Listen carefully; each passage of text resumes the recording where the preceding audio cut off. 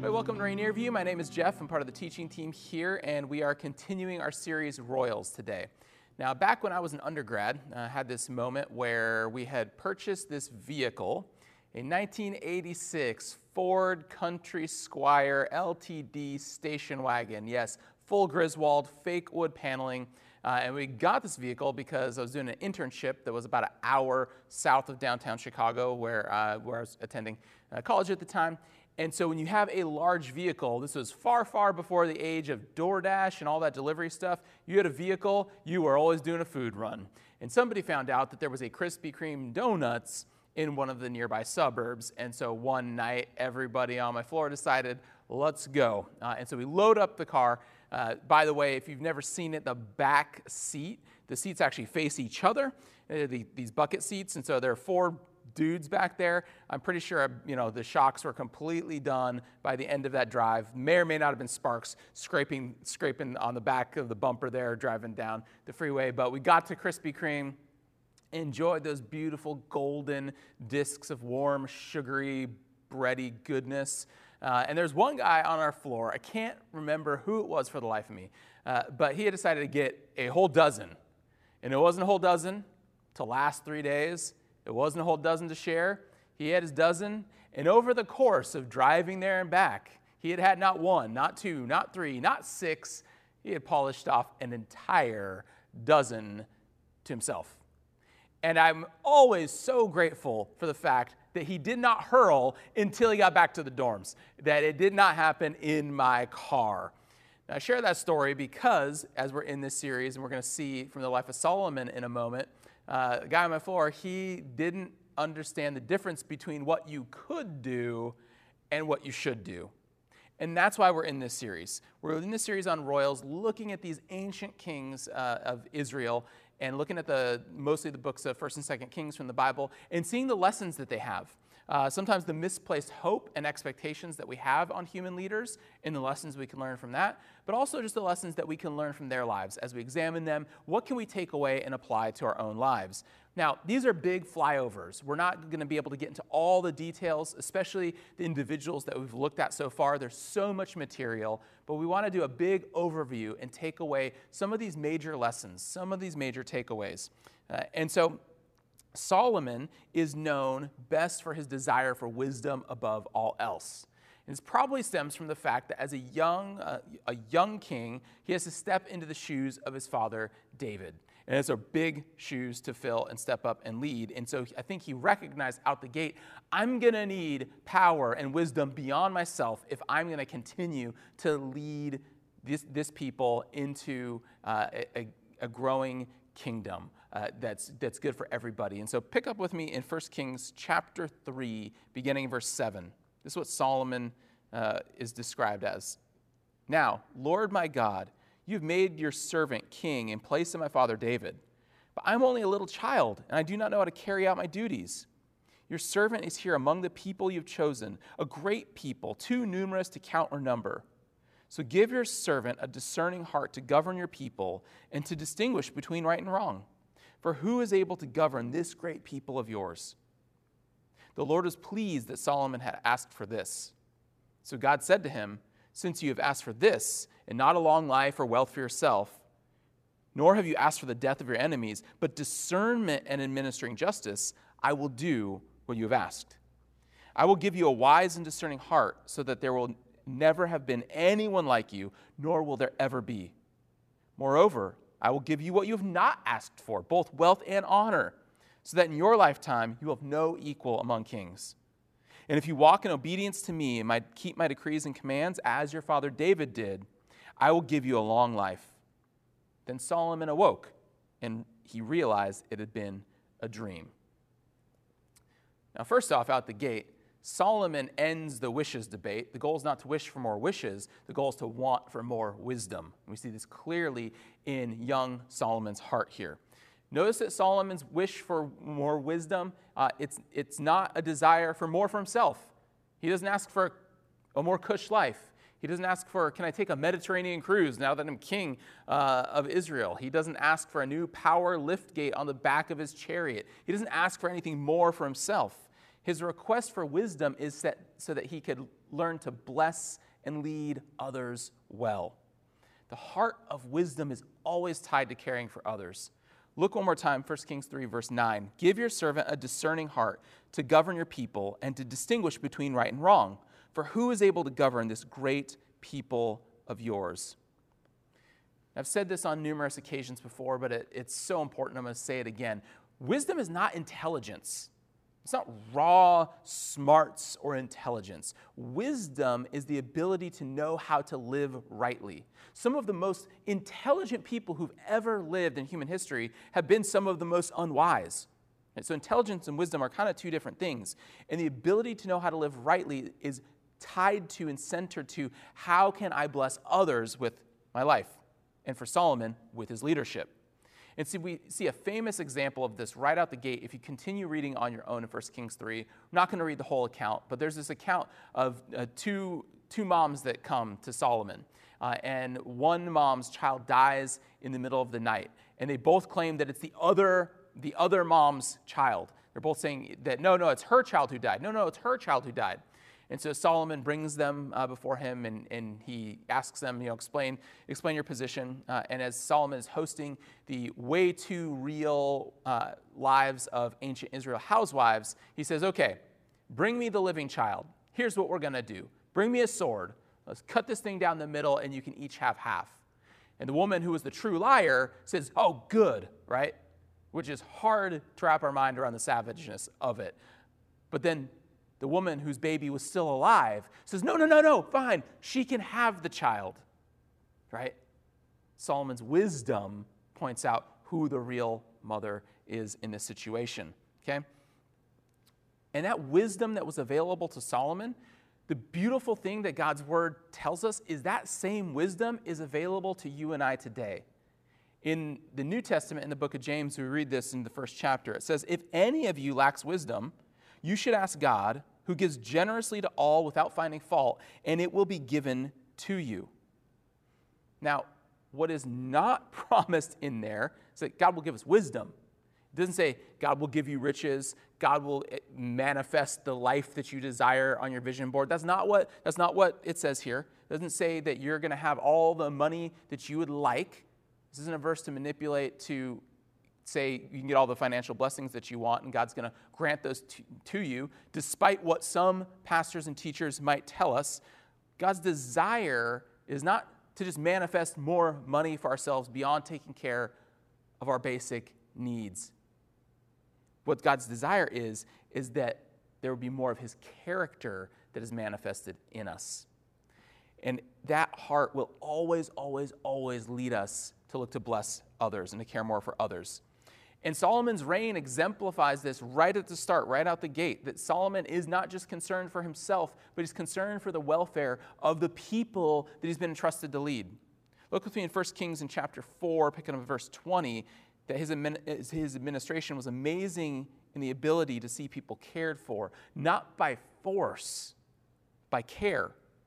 We read there, the people of Judah and Israel were as numerous as the sand on the seashore. They ate, they drank, they were happy. For he ruled over all the kingdoms west of the Euphrates River from Tipshah to Gaza and had peace on all sides. During Solomon's lifetime, Judah and Israel, from Dan to Beersheba, lived in safety, everyone under their own vine and under their own fig tree. Now, how can we not pause here and read in this passage about the peace that Solomon was able to bring to the region of Gaza?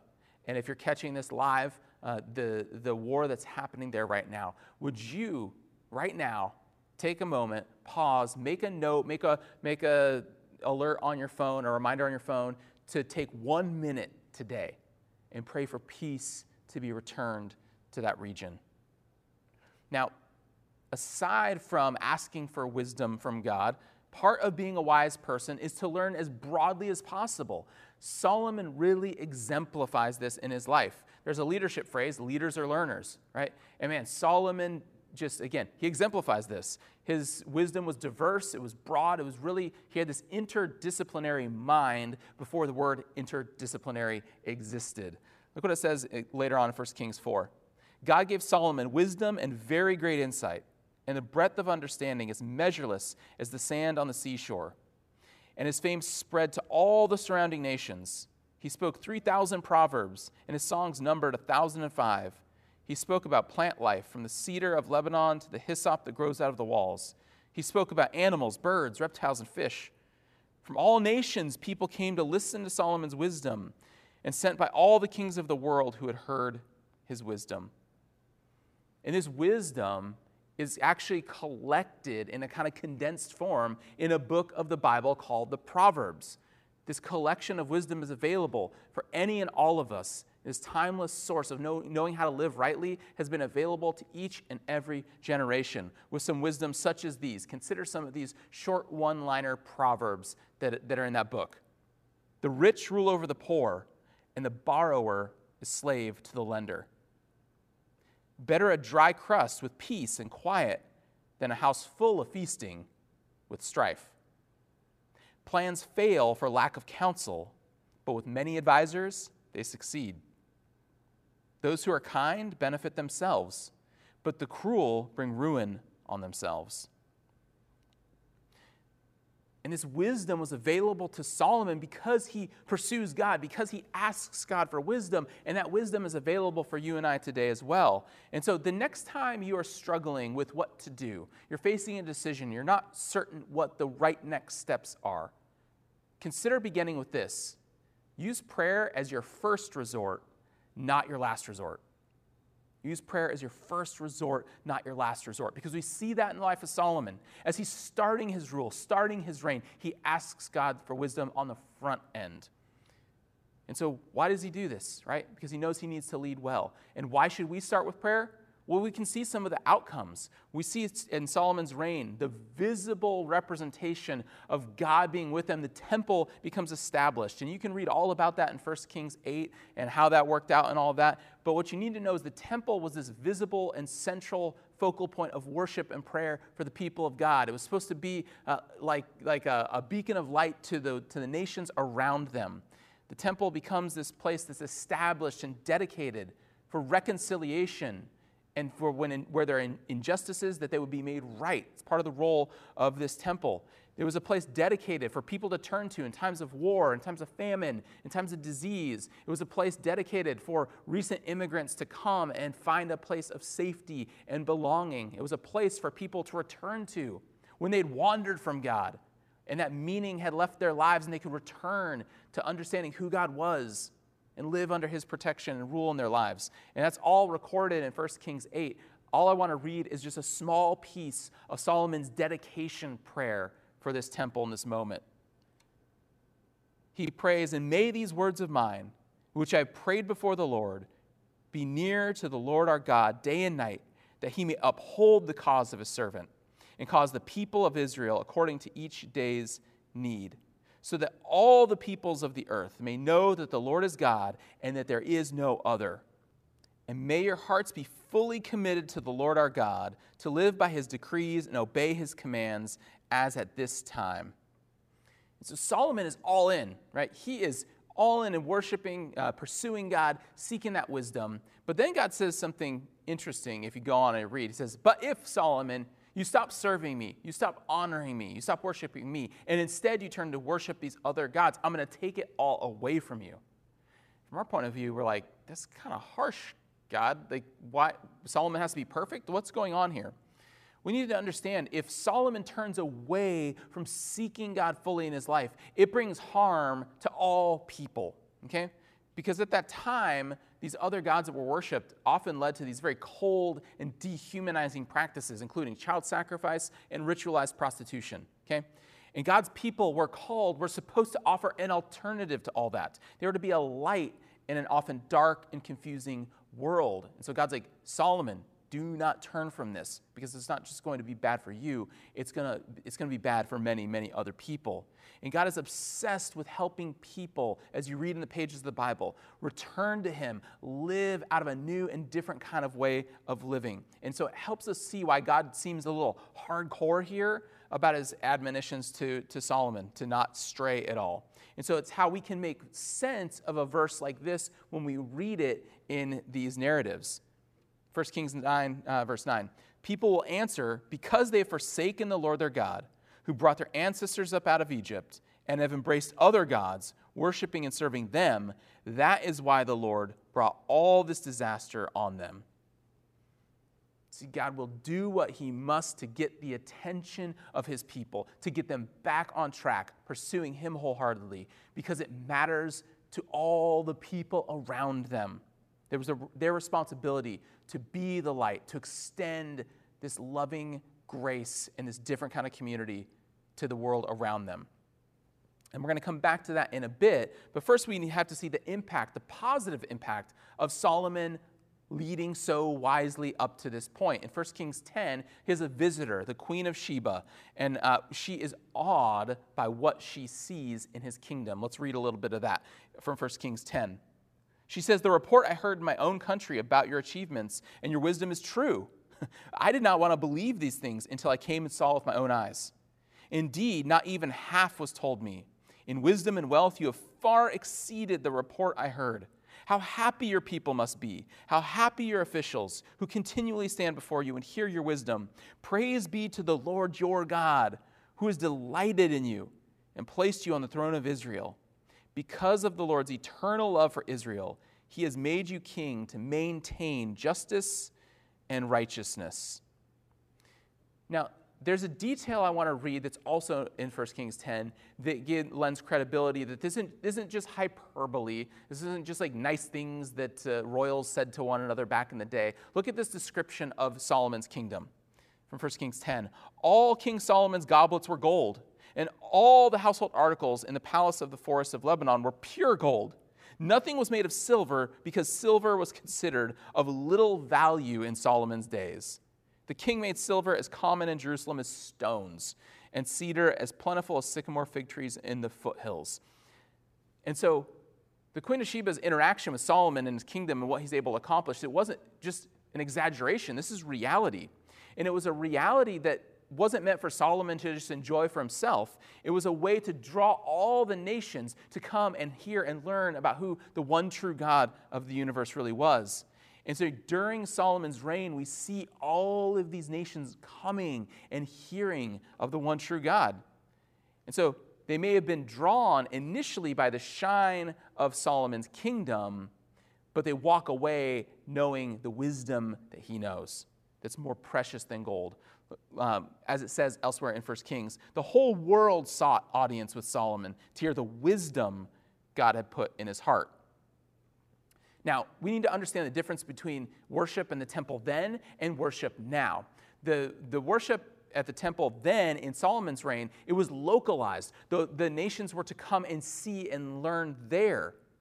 The Christian faith, Jesus flips that around, that the wisdom of God is displayed on a cross in Jerusalem 2,000 years ago, and it extends to the ends of the earth today. The temple becomes portable through faith in Christ, okay? And so we, as the people of God, if we're people of faith, we take the temple with us wherever we go. We put on display the wisdom of God that has already been shown and revealed to us. But Solomon used his wisdom in his day to show the people around him that there was a better option than worshiping these idols of wood and stone that truly had no power. That they can come and learn about the one true God and the power and the presence that he wanted them to experience in their lives. That in him there's true power. And I think this leads to a lesson for all of us, if we are people of faith, that whatever position you hold, whatever influence you have, use that to make God more famous. Use that position, use that influence to make God more known. Not necessarily just by going into a meeting and shouting it, right? But in your conversations, in the platforms you have, in the winsome opportunities that come your way, give God credit, give God the glory, reveal the wisdom that God's put into your life. Use that position. Now, what could go wrong, you're saying at this point? Like, Solomon's reign is on track. Everything is going great. How could anything go wrong? But it does. As we see, as we're going to continue, Solomon is tempted and he falls into this trap that has plagued people for centuries, right? The trap of sex and power, right? Tale as old as time, song as old as rhyme, beauty and the beast of labor. Okay, but in all seriousness, it's a stark reminder as we turn the corner of Solomon's story here, that no human leader is perfect. And yet again and again and again as human beings, we love to prop up leaders on these pedestals, and we get more enjoyment in knocking them over than lifting them up, it seems to be, as human beings. And so any and all human leaders will fail you. I will fail you if you hang around Rainier View long enough, right? I will do something to disappoint you, hopefully just in a minor way, right? But if you spend enough time listening to enough messages, I will offend you with something that I preach. Something's not going to sit right with you, hopefully at least at first, right? But when that time comes, when myself or another human leader lets you down that's in your life, my plea for you is this, especially when it comes to the church space. Don't reject faith. Don't give up on the whole thing just because a human leader failed you. Instead, may that be a moment that you can extend grace, that we can extend the kind of love that Jesus has displayed for us, the care and concern, and that we would seek restoration rather than just seeking what the world prefers to do, to knock down, to condemn, rather than to restore and to redeem. Now, as we saw last week, even if you have a massive failure, it doesn't have to define your entire life. It doesn't have to be your legacy as long as you don't remain stuck there. And herein lies Solomon's problem. As the wisest man in the world, Solomon knows not only what he should do, but he also knows what he could do. Okay? Let's see how this story plays out for Solomon in the later years of his life, picking up at 1 Kings 11. King Solomon, however, loved many foreign women besides Pharaoh's daughter, Moabites, Ammonites, Edomites, Sidonians, and Hittites. They were from the nations about which the Lord had told the Israelites, "You must not intermarry with them, because they will surely turn your hearts after their gods." Nevertheless, Solomon held fast to them in love. He had 700 wives of royal birth and 300 concubines, and his wives led him astray. As Solomon grew old, his wives turned his heart after other gods, and his heart was not fully devoted to the Lord his God, as the heart of David his father had been. He followed Ashtoreth, the goddess of the Sidonians, and Molech, the detestable god of the Ammonites. So Solomon did evil in the eyes of the Lord. He did not follow the Lord completely, as David his father had done. On a hill east of Jerusalem, Solomon built a high place for Chemosh, the detestable god of Moab, and for Molech, the detestable god of the Ammonites. And he did the same for all his foreign wives, who burned incense and offered sacrifices to their gods. As I said, Solomon had all the wisdom to know what he should do, but he opts instead for what he could do. And this wisdom that guided so much of his life, that these pillars, they begin to erode, they begin to wear away, because again, Solomon begins to opt for what he could do and choose that rather than what he should do. Okay? And one lesson about this all is that often we will say, well, experience is the best teacher. And that is true, but sometimes the cost that it costs you to learn from experience is not worth it. It's not worth the pain that it will require of you. And one of my favorite books in the Bible is actually Ecclesiastes, and it's either authored by Solomon or it's collected posthumously, and it's about him. But it's about him exploring all these avenues of life to test out everything to see where true meaning might be. And ultimately, again and again and again, Solomon discovers that they're all dead ends. Unless you honor God with your life and acknowledge that he's there, everything ultimately is meaningless in your life. It's the point of the book of Ecclesiastes. And the problematic part, though, is that Solomon chose to learn these lessons experientially, living it out himself. It says there that he doesn't deny himself access to any pursuit. This was the guy that made silver worthless, like silver. It's just like rocks, right? So he had the means to pursue anything that he wanted to do, and he does. Now again, this is not just about sex. Of course, he is chasing down a path of pleasure that many before him did, and many, many, many after him have done and will continue to do. But there's also this other issue of what he's pursuing here. He's really pursuing these military alliances, these geopolitical alliances with the nations and the peoples around him. By marrying all these women, in essence, Solomon is saying, hey, we're now interconnected. So if you come at me, you're actually coming at your family. You're coming at your daughter. You're coming at your grandchildren. And so he's trying to build this web of kind of mutually assured, like we're not going to come at each other, right? He's thinking about this more global trade, that as we're trading with one another, there's more wealth, there's more goods. Let's keep all the good times flowing. But to do that, he has to build these geopolitical alliances through marriage. He has to marry these women. And if he marries these women, it means he has to honor their gods. And we need to remember here that God's problem is not interracial marriages. Some have used these kind of verses in the past to say that. That is not what's going on. God's concern is solely about the worship of false gods and false idols here. And he's saying, if you do this, Solomon, you're going to go down this trail. I've already told you what the results will be. And Solomon does it anyways.